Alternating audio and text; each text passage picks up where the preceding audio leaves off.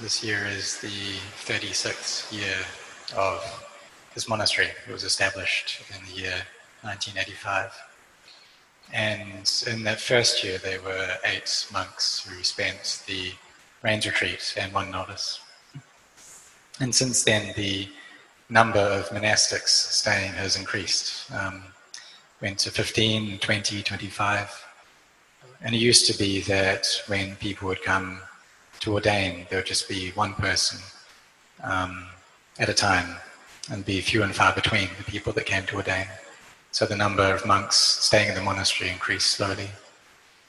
But this year there's been about 15 new monks ordaining for the rains. And there are 55 monks who are going to be spending the rains here. And the most that we've had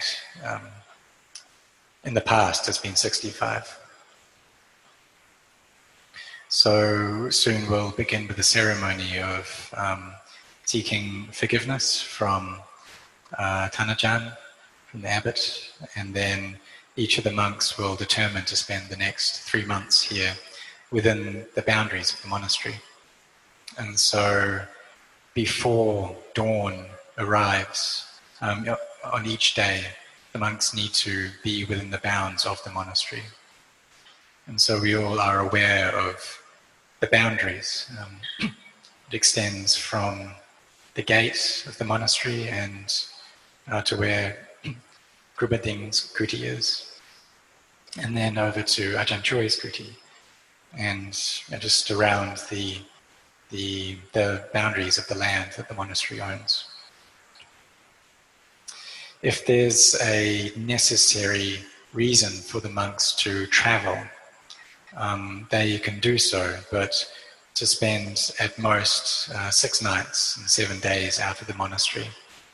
But if it's not important and necessary, then we shouldn't engage in any traveling. We should just spend the time here. And in the time of the Buddha, the monks used to go wandering during this period, but they were being a nuisance to the lay people because they were destroying the crops. And so the Buddha established this rains retreat period. And even though now we have cars and that original reason for establishing the rains isn't so valid anymore, still we should try and spend the whole of the time here and to be focused on a meditation object, to be mindful and have our awareness here in the monastery, to be cultivating our minds continuously. And if we can do that, then we'll experience peace of heart. It's normal during the rains retreat that the standards of practice will get stricter, and monks will take on extra practices, which we call the Tudonkawats. And these are the practices that go against and refine the defilements. So one of these is to only eat the food that we receive on alms round. And so when we arrive in the monastery, then we don't accept any more food. Another practice is to just eat 1 meal.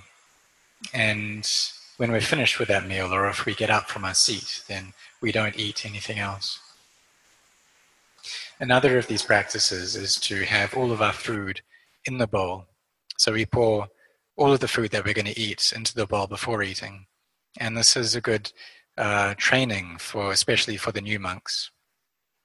So whether it's the savory foods or the desserts, everything just goes into the bowl.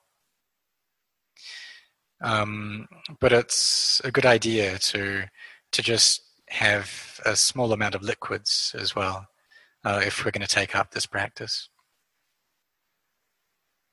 So in taking this practice of just eating out of 1 vessel, it allows us to be more restrained and collected in our eating.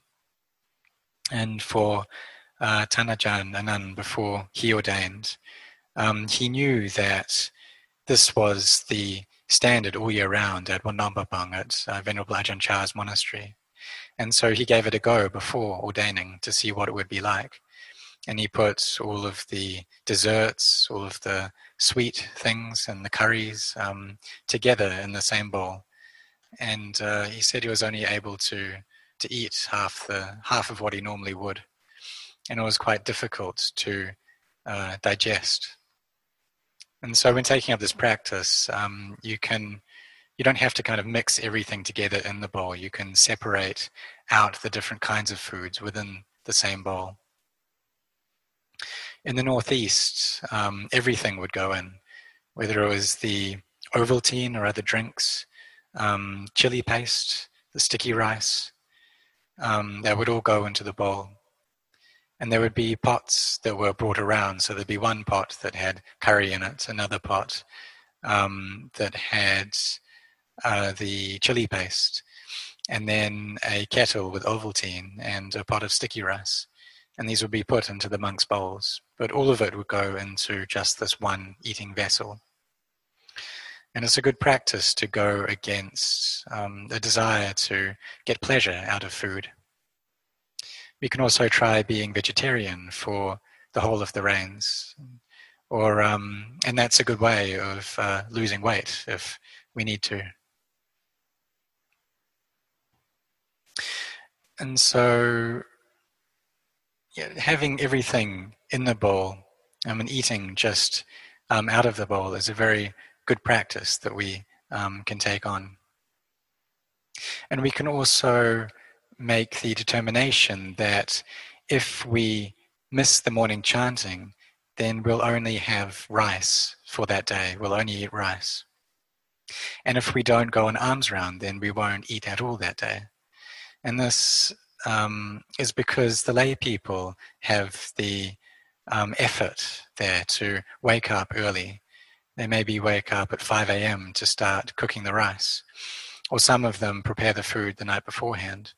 But they have this faith and this energy to get up early in order to offer us food. And if they are willing to do that, but the monks don't have any goodness in them, they just eat the food that's been offered through faith and they take things very easy, then the monks will get in debt to the lay people. So it's important that we contemplate the four requisites that have come to us through the goodness and the paramitas of the Buddha, and also the kindness and compassion of the laity. And having received these things, we need to repay that. We need to give back and repay the goodness of the Buddha and the metta of the lay people. And the way we do this is through practicing, through meditating and chanting.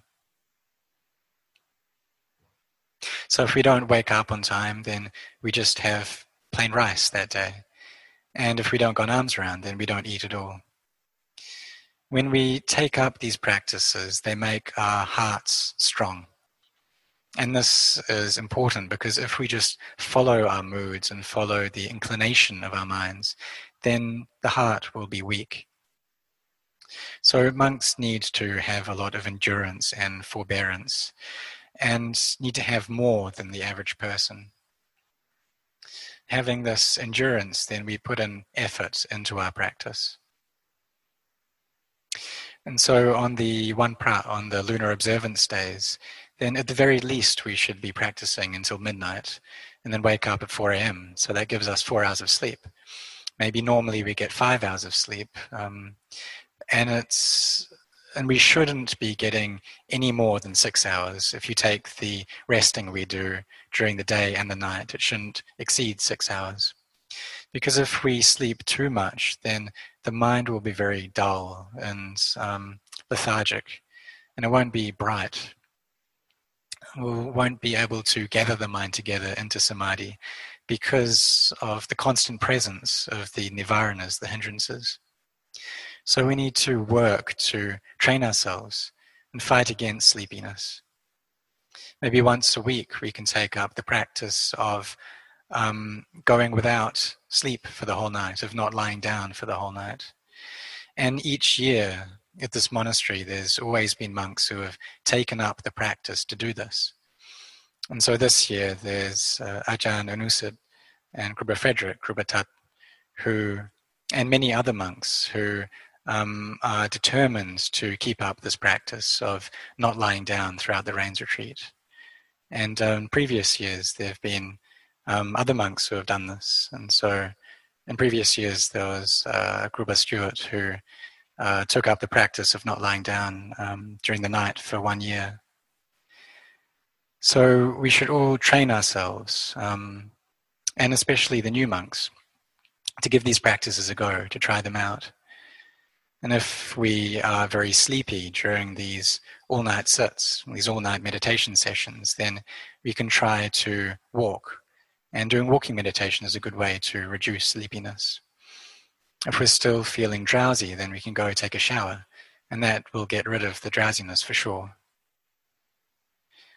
We can also try to train ourselves to sit in meditation for long periods, 1 hour, 2 hours, and we need to find our own means and methods to convince ourselves to be able to do this, to give us the motivation to take up these practices.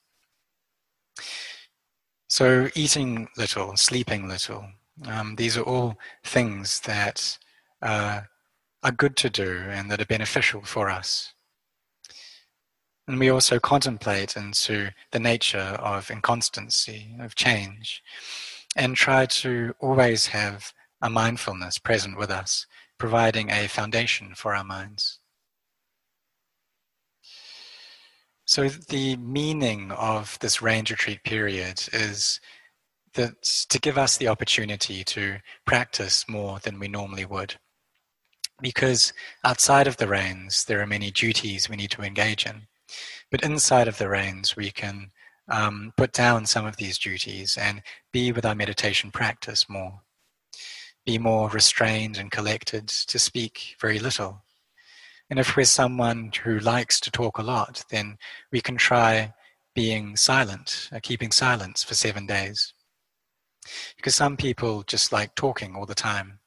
Whether they're on alms round, they go and talk.